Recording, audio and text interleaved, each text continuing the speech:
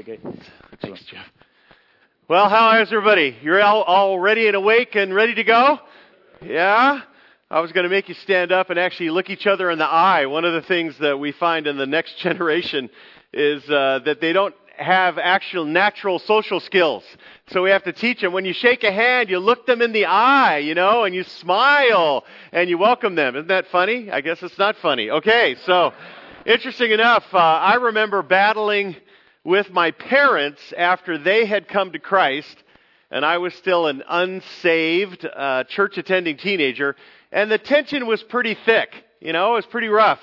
And then as a single man, I remember liking a gal, and her saying to me, the worst thing you can hear as a young man, I just want to be friends. And amazing enough, there was a lot of tension there as well. As a young man, a 22-year-old, a student pastor, I remember struggling with parents of teens over the best course to follow with their students, a difficult tension there. I remember in a church that I pastored before, there was a woman who had memorized most of the New Testament. Amazing, but she was intensely bitter at all men because she had an unsaved husband. Very tense situation. I recall missionaries out in the field who couldn't get along with each other, and it was really harming the work of Christ in a foreign land. And I just became, aware, and I know you are aware of the fact that relational tension can be a norm in our lives. We're all going to experience it at some point. The great apostle Paul had tension over John Mark with Barnabas. Remember that situation? And Peter felt a very strong relationship pressure from the Christian Jews in Galatia. And the Corinthians were experiencing a massive amount of relational strife with each other. And all that leads to two things. One is that God, our God, desires for you to work at pursuing relational harmony. He really does. There's many, many commands. We're going to look at a few this morning. And in most cases, Christians are to address relational tension when it occurs between you and another believer. You're supposed to address it. Now, what do most believers do? Right? Let's be honest. They avoid it completely. Right? They ignore it.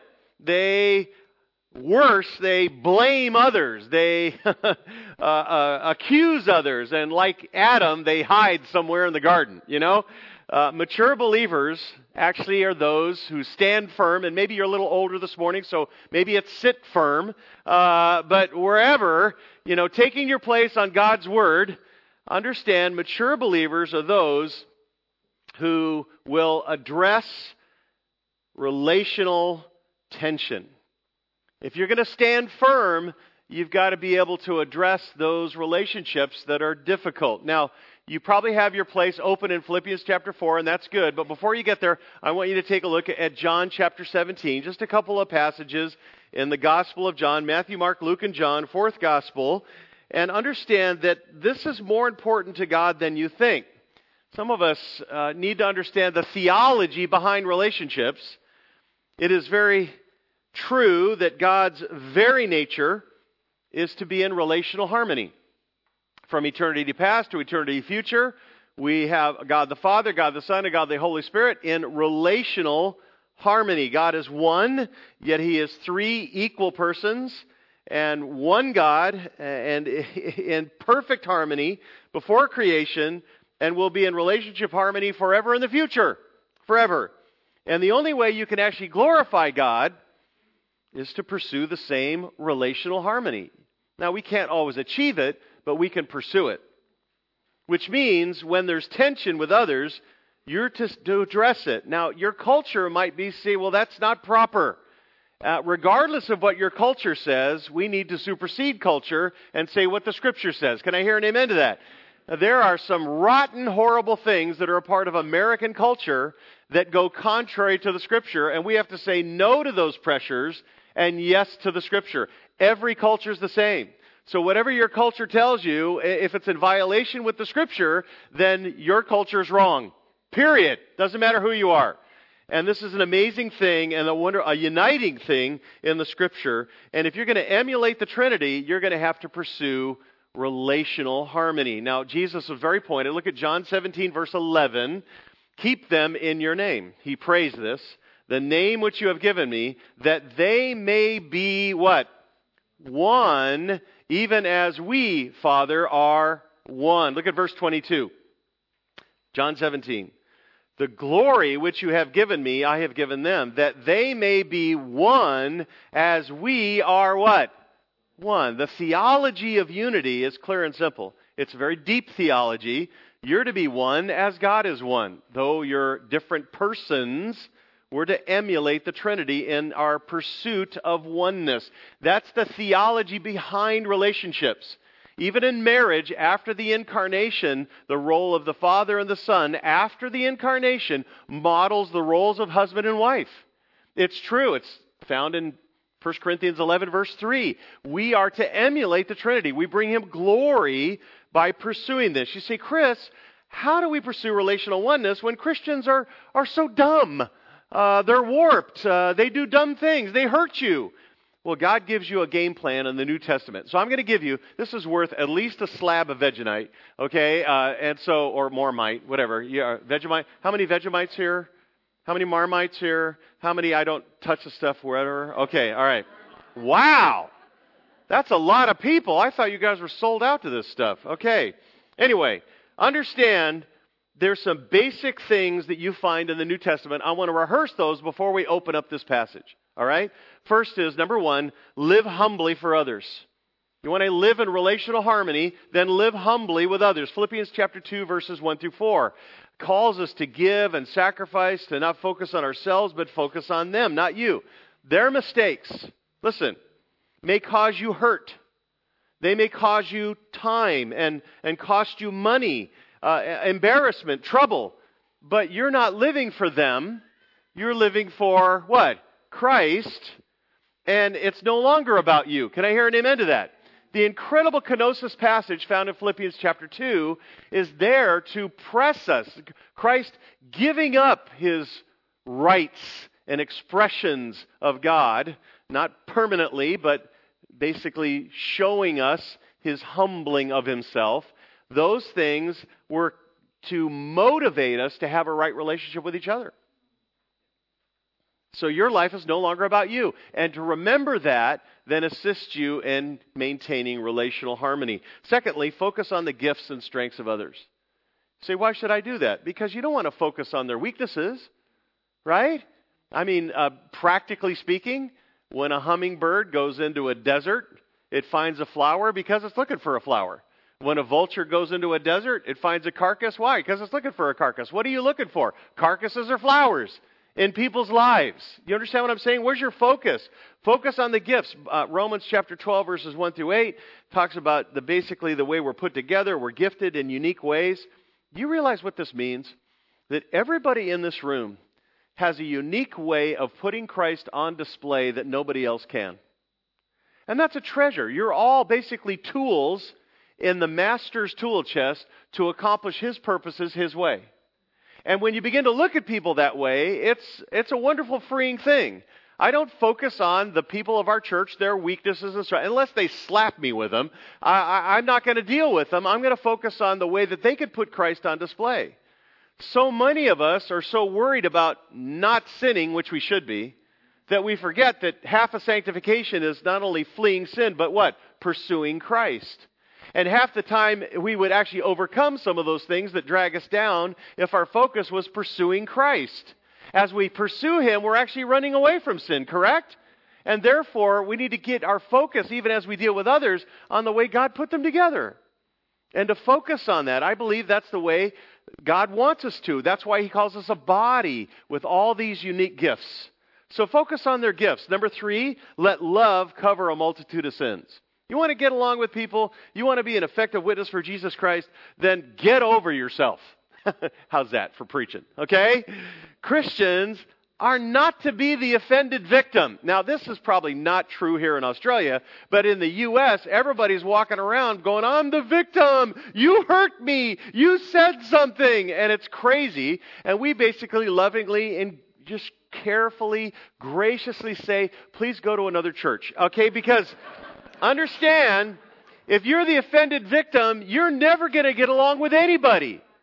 You're always going to be offended. You're always going to be causing a controversy. Get over yourself and let love cover a multitude of sins. That's 1 Peter 4:8. Give grace to actions or words that should not have been done, should not have been said, but they weren't done intentionally. Now, you really study the doctrine of hamartiology, the doctrine of sin, you'll understand in Numbers 15, there's actually a distinction between sin. There's intentional sin and unintentional sin. Defiant sin and undefiant sin. Listen, if somebody blurps out something that offends you, how many times have you blurped out something that offended somebody? Get over yourself and go give them grace. I get phone calls from my congregation on Sunday afternoon. I don't much anymore, but on Sunday afternoon, and we're talking on the patio, and they're going, I wanted to tell you, Pastor, I didn't mean to say that. And I'm like, first thing out of my mouth is, I don't remember what you said. Oh, no, I said this and this and this. And I'm trying to recall the conversation. I'm going, you know what? I didn't see that. I didn't go that way. I didn't evaluate. I didn't judge you. We're just talking. I just love you. You know what? And if there was something that really bothered me, I'd tell you. I mean, if it couldn't get rid of it, couldn't let it go, I would tell you. Don't ever worry about that. I don't get those phone calls anymore because people basically say, you know what, we love each other, we trust each other, and if it was defiant, if it was dangerous, if it was ongoing, if it was intentional, we're going to deal with it. But if it's just, it kind of blurped out and it wasn't, you could tell that it just kind of said or whatever, you know, or an attitude or something, I'm just not going to go around and correct everybody's attitude. Are you? Do you want to do that? No. Please say amen. Okay, so understand, let love cover a multitude of sins. I'm a sinner, you're a sinner. We're working our way. We're not going to be perfect till when? Heaven. Are you there yet? No. So let's get over ourselves. Sorry, I'm taking too long on these. Okay, number 4. As far as it depends on you, make relational peace. Right? You know that verse, Romans 12:18. If possible, so far as it depends on you, be at peace with all men, as far as it depends on you. Make every effort to correct a relational tension when you can't, regardless whether it was you or others who caused it. They hurt you. Let it go. Just move on. Try to make it right. And then number 5, lovingly confront when it's intentional, when it's defiant, when it's dangerous, when it's ongoing. Matthew 18:15 through 18, Galatians 6:1, church discipline, the process of lovingly confronting one another. This is how we confront. In fact, I was actually in the Philippines and love that country, and I was fellowshipping with a large church. There's about 300 people, and they're all in this gigantic room. And the pastor, the preaching pastor, I'm talking to him, and a saint comes up and starts talking to him. And he had this technique that actually helped people get along with each other. And his technique was, he'd be talking to them, and they'd say something like, you know, Jeff Honig, he's starting to really bug me. Okay, this person would say this to the pastor, and he would say, stop right there. He would just, literally, I watched him do it, stop right there. He'd go, come with me. He'd grab him by the arm. He'd march him down and say, Jeff, this saint has something to talk to you about, and walk away. And you know what? Very few people actually started talking about other people. They would just go to each other. Does that make sense? Because he just encouraged that process. Listen, we need to be serious about our sin, but at the same time, we need to recognize how to deal with it in the Scripture. And stable people are those who pursue relational harmony. They stand firm. They stand on God's Word. And those who address relational tension and they don't ignore it, they don't blame, they don't hide, they don't talk to others. I mean, it's obvious, right? Spiritual stability depends on mutual love, intertwined in order to support one another. And Paul wants that kind of harmony in the Philippian church. He really does. But instead, there was intense disagreement at Philippi. Instead of things really going well, there's 2 women who are threatening the health of the entire church. And so God, through the Apostle Paul, wants to keep sins like partiality, sins like criticism, bitterness, unforgiveness, pride, accusation, judging hearts, slander from spreading in the church. So what he teaches the Philippians in chapter 4, verses 1 through 9, look there now, go back to Philippians 4, the main command in verse 1 is stand firm.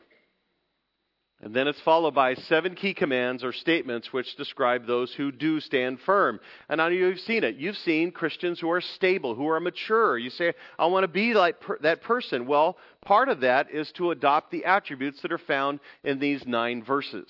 And the first one is found, we're looking at this morning, a very good one, found in verses 2 and 3. Take a look at it, Philippians chapter 4, verses 2 and 3.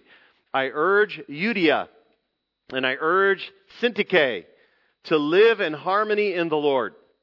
Indeed, verse 3, true companion, I ask you also to help these women who have shared in my struggle in the cause of the gospel, together with Clement and also the rest of my fellow workers whose names are in the book of life. Now, this female fight is floating below the surface this entire Philippian letter. You can smell it like a great white shark. It's circling, and you can see it as in certain exhortations. And now it's come to the surface to take a big bite out of what's going on here in Philippi. And interesting enough, these warring women are going at it. They're disagreeing with each other and causing others to take sides. Now, my understanding of this is that this disagreeing between women has only happened once in 2,000 years of church history. So it's found right here. It is. It's amazing. Praise God. So look back through the letter. Sorry. I believe in the gift of sarcasm, if you could tell. I found it First Fleshalonians. So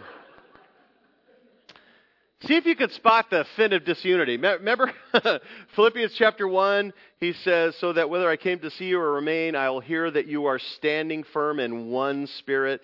So this has got to be underneath what's happening there, even in chapter 1. In chapter 2, make my joy complete by being of the same mind, same love, united in spirit, intent on one purpose. And now in chapter 4, verses 2 and 3, this disunity in this church is directly addressed. I mean, the shark has surfaced. They know exactly what's going on, and this spiritual body is under internal attack. That's what's happening.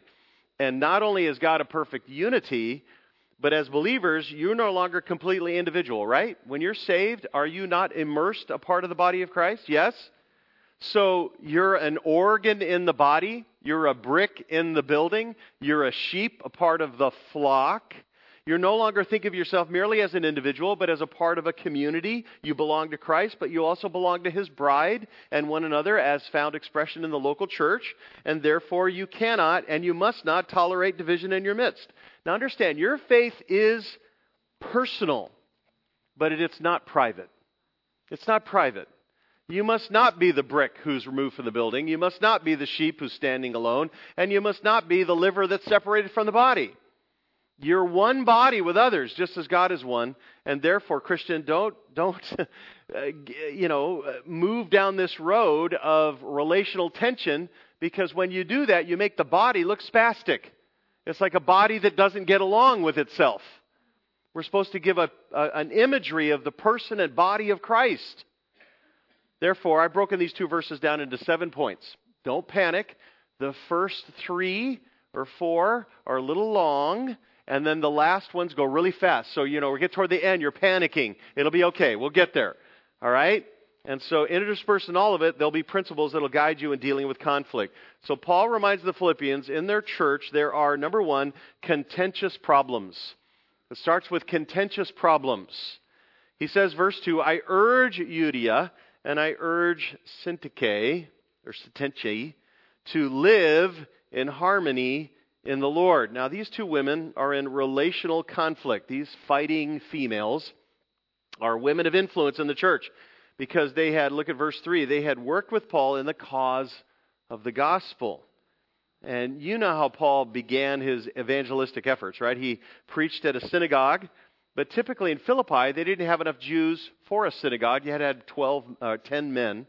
And so therefore, because there wasn't 10 Jews in that community, they didn't have enough to support a synagogue. And so some faithful Jewish women would then gather by the river for worship, the main river in town. And in Acts 16:13, Paul says he began speaking to the women who had assembled, and he shared the gospel with them. Now, Lydia, of course, came to know Christ at that situation. And that group of women might have included Euodia and Syntyche. We don't know for certain. We don't know why these disagreeing darlings are creating havoc in the church.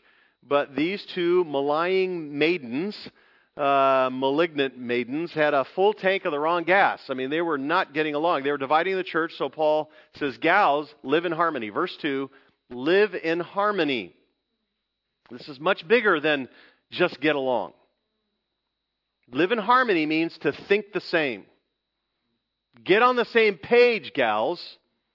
And when Paul says think the same in the Lord, he has more than just the same page theologically and biblically.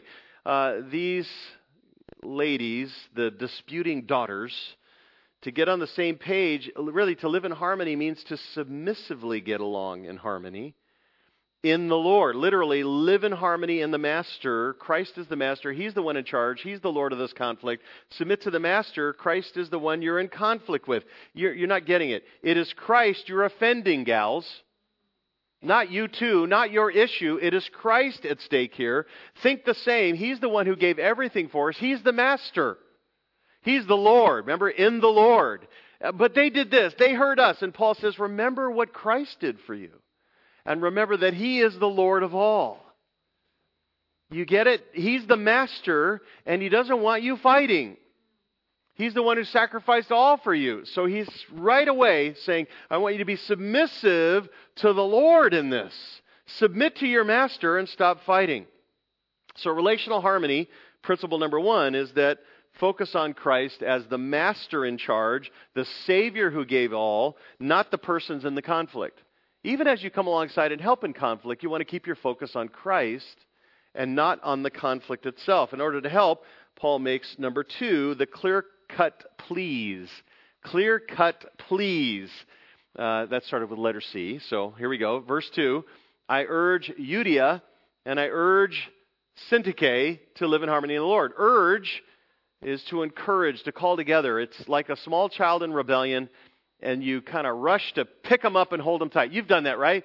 There's a child, maybe they're fighting or struggling, they're very young. You grab one of them and you just kind of hold them to yourself, right?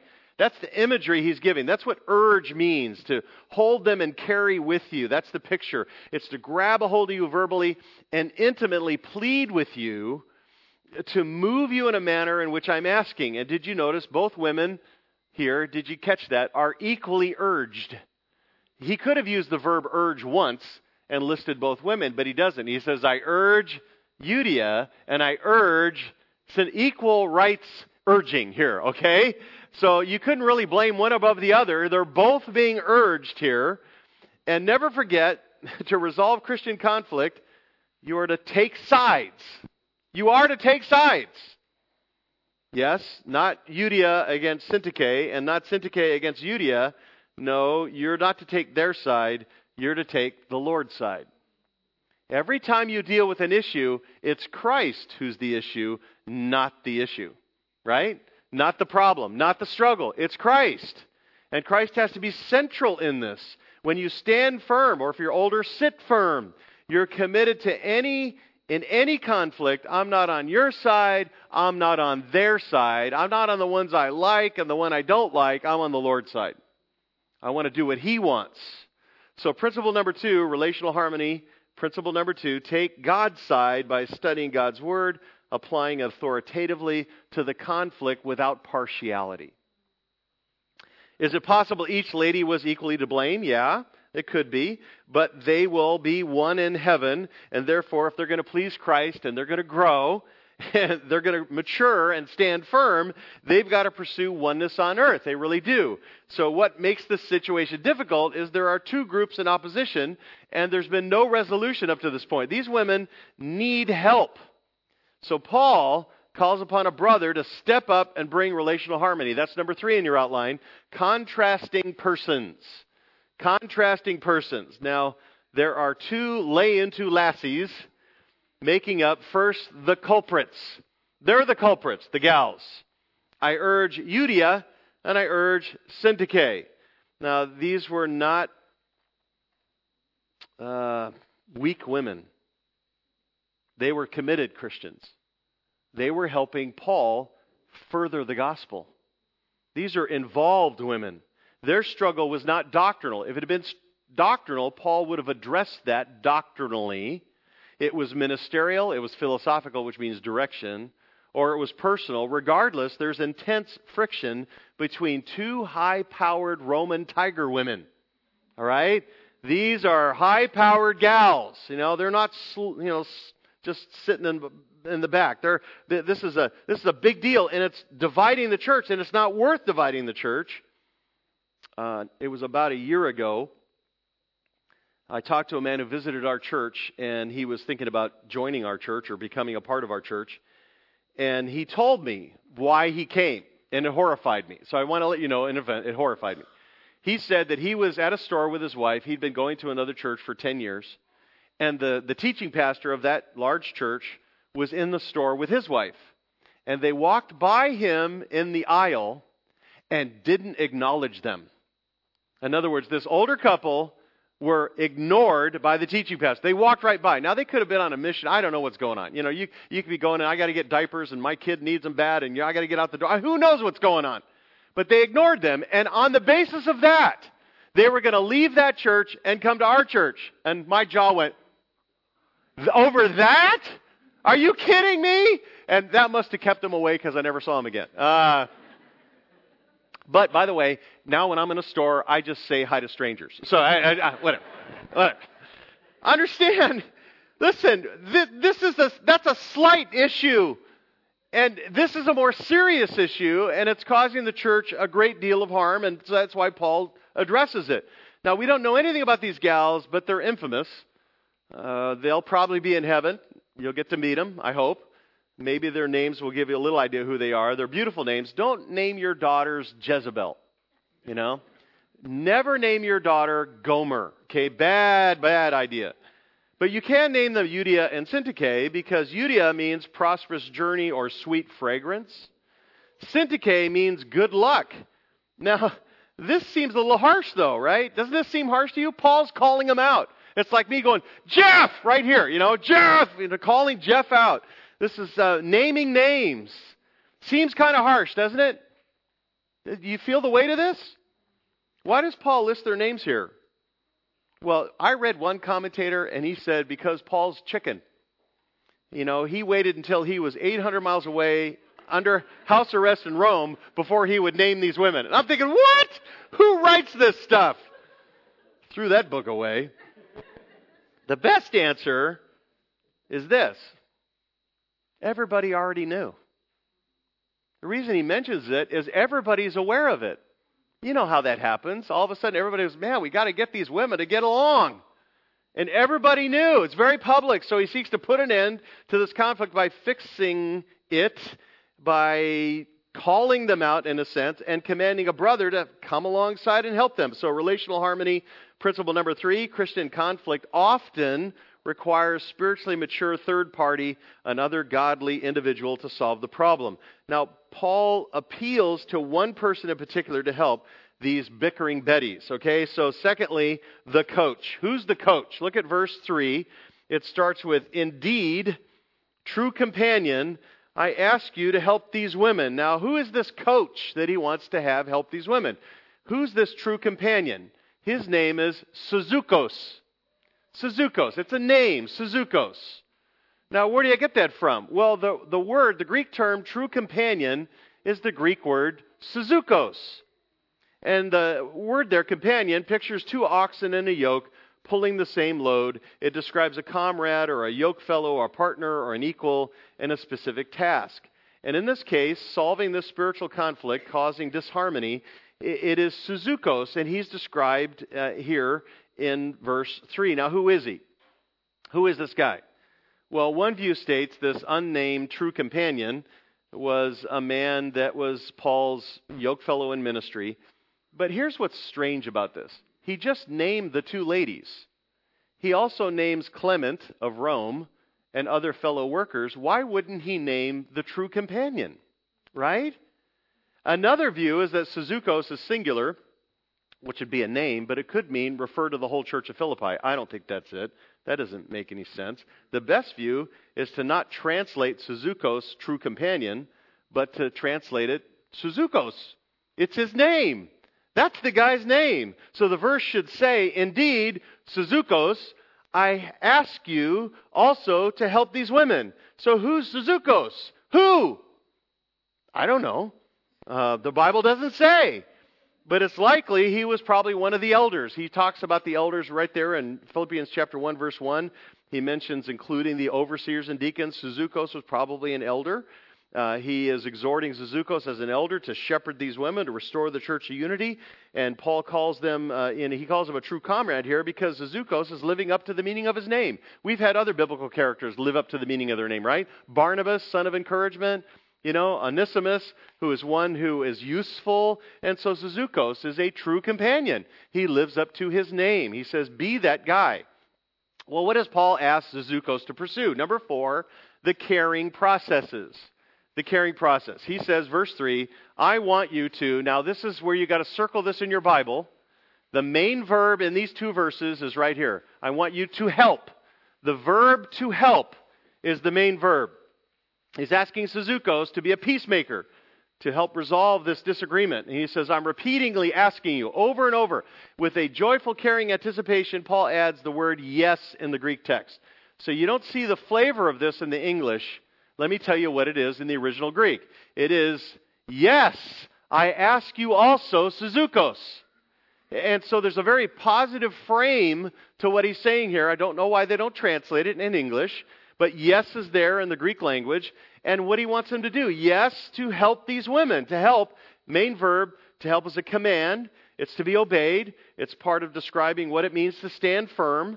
So if you're going to stand firm, you're going to help others in their relational tension. And to help is pointed at a singular person, one guy, describing an ongoing, continual action pointing to a process of bringing about a resolution of a conflict. It's go for it. Help these ladies. Harmony is rarely established in a single moment. Would you agree with that? I mean, even with our children, you don't create harmony usually and all of a sudden it's done. It takes a moment. Sometimes when there's tension in a marriage, it takes time to establish harmony. Well, this verb to help is in a voice which demands that Suzukos would act upon himself.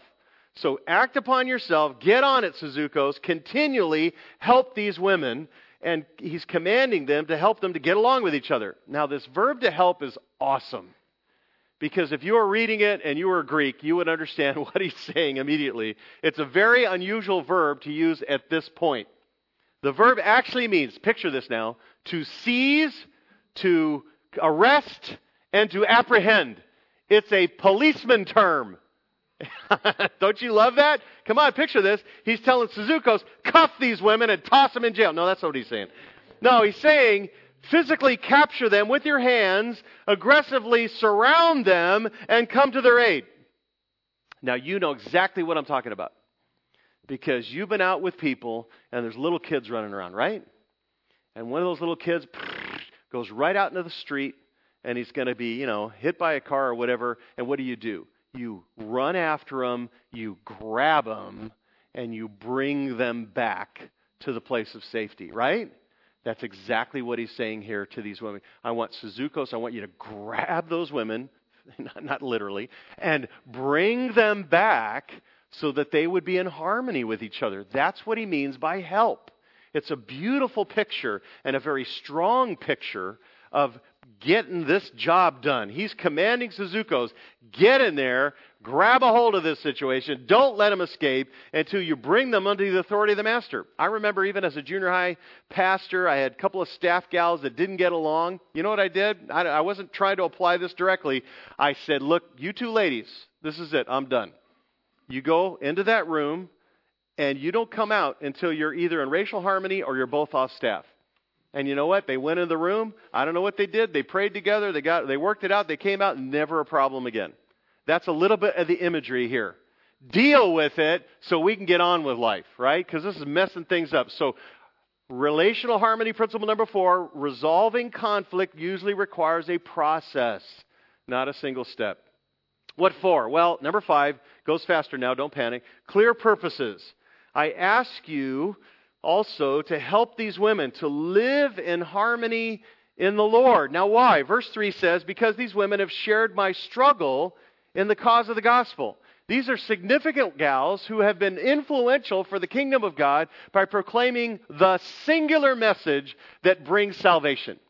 Right? The gospel, it does reflect the lifestyle, but the gospel primarily is a message. And it's the message called the good news. Do you know why it's called good news? You need to know. Are you ready? I'm going to tell you. Every faith, every religion on planet Earth, every single one teaches you one thing. You can work your way to heaven. Light enough candles, pray enough prayers, do enough things, throw sticks on the ground, do whatever you got to do, offer. You can work your way to heaven. Only one faith on planet Earth, one, tells us God alone says you can't ever work your way to heaven. You'll never make it. God had to do the work on your behalf. And God did it by chasing you down and awakening you and giving you faith to respond. That's how good news it is. And the reason we call it good news is God has solved our problem. God took care of our sin problem. God did it. And it's good news. And these women are proclaiming the gospel. And he says, I want you to help these women because these women are significant women in the spreading and proclaiming of the gospel. So get on this. The purpose he lays out for Zizukos here is to help them because these two gals have intensely labored with Paul in proclaiming the gospel. It really has. So these are team players.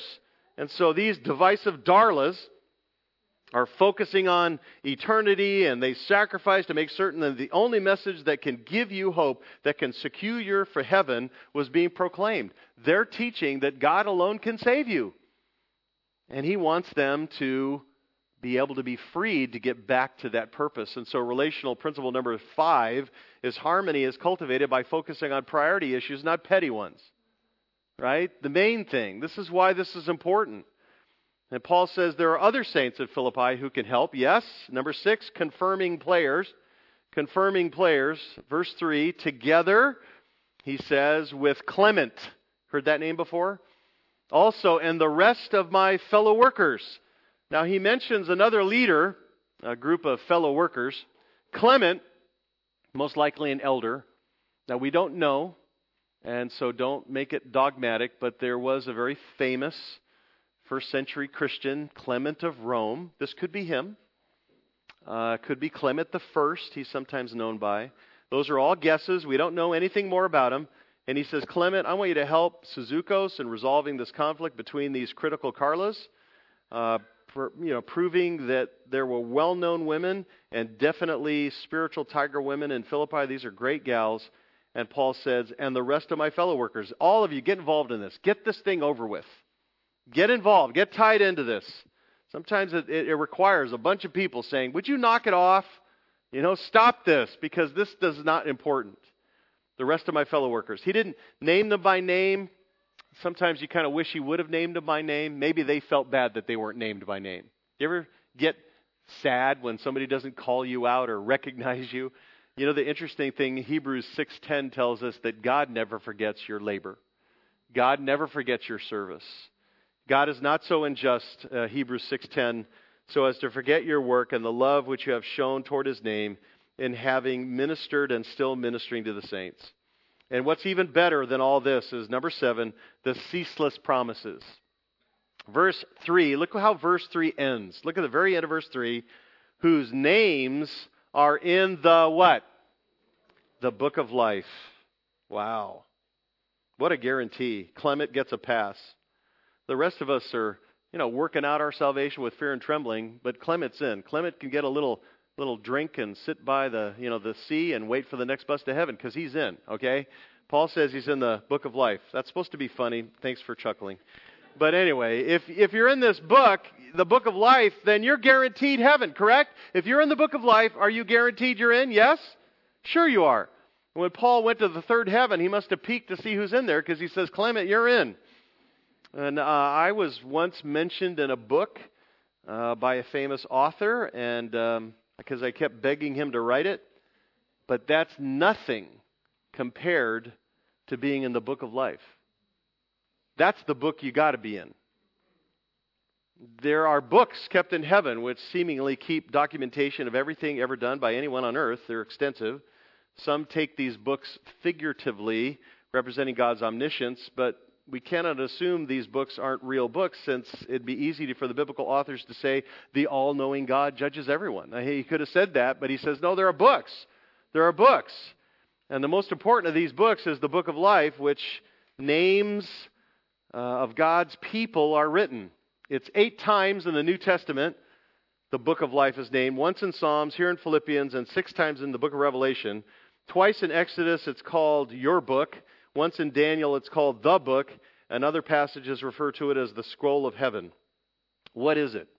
What is the book of life? I'm going to help you. In fact, it just absolutely paints the right picture when you understand what they did in ancient times. Now, you understand ancient times, every city was a walled city, right? And they had guards at the gates of a walled city. And those guards also had rolls, lists of names of those who lived in that city. So as you entered, the guards of the city, if they didn't know you, would check your name against the list in order to keep out criminals and enemies. So that's the history behind Revelation 21:27. Listen to it. Speaking of heaven, God reminds you, nothing unclean, no one who practices abomination and lying shall ever come into it, but only those whose names are written in the Lamb's book of life. In other words, the book of life is that list that basically is checked off for you to be able to go into heaven, the city of heaven forever. And Paul just reminded the born-again Philippians that they're citizens of heaven. He just said it in chapter 3, verses 20 and 21. They're in the book of life, which is checked at the gates. And because Suzukos and Clement and fellow workers and elders pursued Christ with a faithful, passionate lifestyle commitment, he's confident they're citizens of heaven. But he doesn't mention Eutyche and Syntyche here, does he? By implication, though these 2 women shared in the work of the gospel, their current disunity is raising a question as to whether they should be in the book of life. In comparison to the faithful, these women need to realize they need to repent of their disunity because they're raising a question as to whether they're truly born again. By this constant ongoing sin in their life, they're actually manifesting. Now, let me help you with something. This will scare you a little bit. We are in Christ. Once we're in Him, we are eternally secure. Can I hear an amen to that? You are. The expression of in eternal security, though, is called assurance of salvation. And assurance of salvation is only seen in the direction of your life. If the direction of your life is headed toward Christ, you have assurance of salvation. The moment you head away from Christ as a lifestyle, I'm not talking about an individual decision. As a lifestyle, you now have lost your assurance of salvation. You may be eternally secure, maybe not. We don't know, but your assurance of whether you truly are born again is lost as you pursue the wrong direction, as you pursue sin. The moment you repent of that and pursue of Christ, you then gain assurance of salvation. That's how it's described in 2 Peter chapter 1, that these things will be yours and increasing. That's how it's described in the letter of 1 John, when it says that these things would be manifested in your life, otherwise you're a liar. And so therefore he's saying as you pursue Christ, you have assurance. As you don't pursue Christ, you don't have assurance. Your eternal security is between, God. God, that's in the wisdom and counsel of God, not you. You only experience your eternal security as you walk in obedience. As you walk in disobedience, you lose that confidence or assurance. Are you tracking with me? So one of them is with God, one of them is with us. How do we know? It's the direction of your life. Now, you say, well, any moment? No, the overall direction of your life. Do all of us sin and stumble every day? Yes or no? Yes, we do. That's not talking about it. It's talking about the general direction of your life.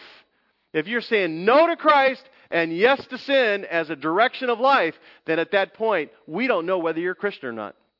You can't know. Well, yeah, but I prayed a prayer. Well, wait a minute. You could be a tear. You could be somebody who looks like the real thing, but not. Does that make sense? It needs to be manifested in your life. And so what he's saying to the ladies here in a very subtle and gracious way, hey, these guys are in the book of life.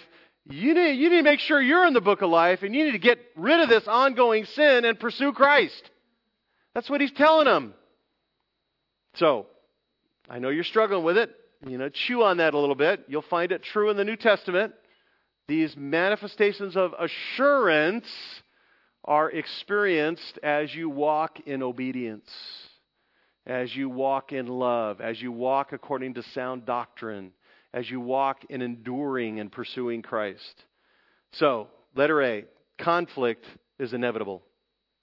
Relational tension is going to happen in every church, even healthy churches. In Matthew 18, if your brother sins, go to him, show him your fault in private. In fact, the variant reading there, if your brother sins against you, so it's personal sin. Ephesians 4:26, be angry and yet do not sin. Do not let the sun go down on your anger. At times, brothers and sisters will sin against you. At times, there will be anger between believers. It's inevitable, which is why you need to be prepared to deal with these tensions biblically. Letter B, hesitate entering into a conflict where Christ does not rule hearts. You say, what do I mean by that? Proverbs 26:17, like one who takes a dog by the ears is he who passes by and meddles with strife not belonging to him. So don't be the strife police, right? Because you're going to get bit. That's what he's saying. Standing firm means addressing relational tension, but not necessarily seeking to address every relational tension between non-Christians or so-called Christians. As a Christian, you're a part of a church, meaning you must deal with tensions in that local church family. That is not always the case with those outside the church family. Letter C, conflict must be resolved or contained. This struggle was going on in Philippi way too long, and that's why Paul brings it out. It was doing damage to the church. So he got Suzucos, Clement, fellow workers, all the elders involved to correct it. But it should not have gone on as long as it did. In Matthew chapter 5, verse 23, if you're presenting your offering at the altar and there remember that your brother has something against you, leave your offering there before you go to the altar and be reconciled to your brother and then come and present your offering. A single Sunday should not go by that you do not correct an issue between you and a brother or sister in this church. In fact, communion, if you study 1 Corinthians 11, our unity is a major issue. And therefore, you should not partake in communion until that issue has been at least addressed or pursued. That's the way God laid it out for us. He loves us enough so that we would bring Him glory. We don't want to pretend. And only God can pull this off. Would you agree with that? Only God can make that happen. As far as it depends on you, as soon as possible, seek to resolve the relation. Hey, if you address it, they're not interested, they shut it down or whatever, you did your part. Don't delay in pursuing unity. Protect from disunity. It's always easier to deal with it when it's in its infancy. When it gets older and mature, it becomes deadly. It says in Galatians 6:1, brethren, even if anyone is caught in any trespass, they're caught up in it. It's not a one-time thing. It's an ongoing thing. They're caught up in it. You who are spiritual, restore such a one. Spiritual in the context there means in the Spirit. You're dependent, filled with the Spirit of God. You're dependent upon Him. You're walking according to the Word of God. Restore such a one in a spirit of gentleness, each one looking to yourself so that you too might not be tempted. Letter D, conflict has its roots in sin, which can only be cured by Christ and salvation. Amen to that? And by dependence upon the Spirit of God and a will to obey God's Word and sanctification. So today, if you're going, man, I'm in conflict with everybody, it could be that you need to turn to Christ. You need to cry out and say, open up my heart and give me a new heart, the one that would want to be right with my brothers and sisters. And today for Christians, depend on God's Spirit, step out in obedience to God's Word and make things right. With your brothers and sisters, you must not delay. Standing firm has a lot to do with how you deal with other people. It's not just a private deal. Our faith is not merely just our own little private little world. It's we're interconnected to one another. And that interconnectedness, by the way, is one of the greatest witnesses to the world of the reality of Jesus Christ. That connectedness in marriage and in our relationships show the world what Christ can do that nobody else can. Because no one in this world can get along except for those who are in Christ. Let's pray together, shall we? Heavenly Father, thank you for just this first look. We do want to stand firm. We want a people who rise above. Oh, Lord, we want to be men and women of doctrine and men who know the Word and know theology. But Father, help us to not just be so heady that we forget the practical, common ways in which we honor and glorify you in everyday practical theology life. So help us to pursue these steps, to honor you and glorify you and how we deal with one another. We'll give you all the glory for what you'll do. We thank you for your word. We pray that it would be life-changing for us and would motivate us to correct and to seek reconciliation, to seek to be one heart, one mind with our brothers and sisters. And we'll give you all the glory in advance. In Jesus' name, amen.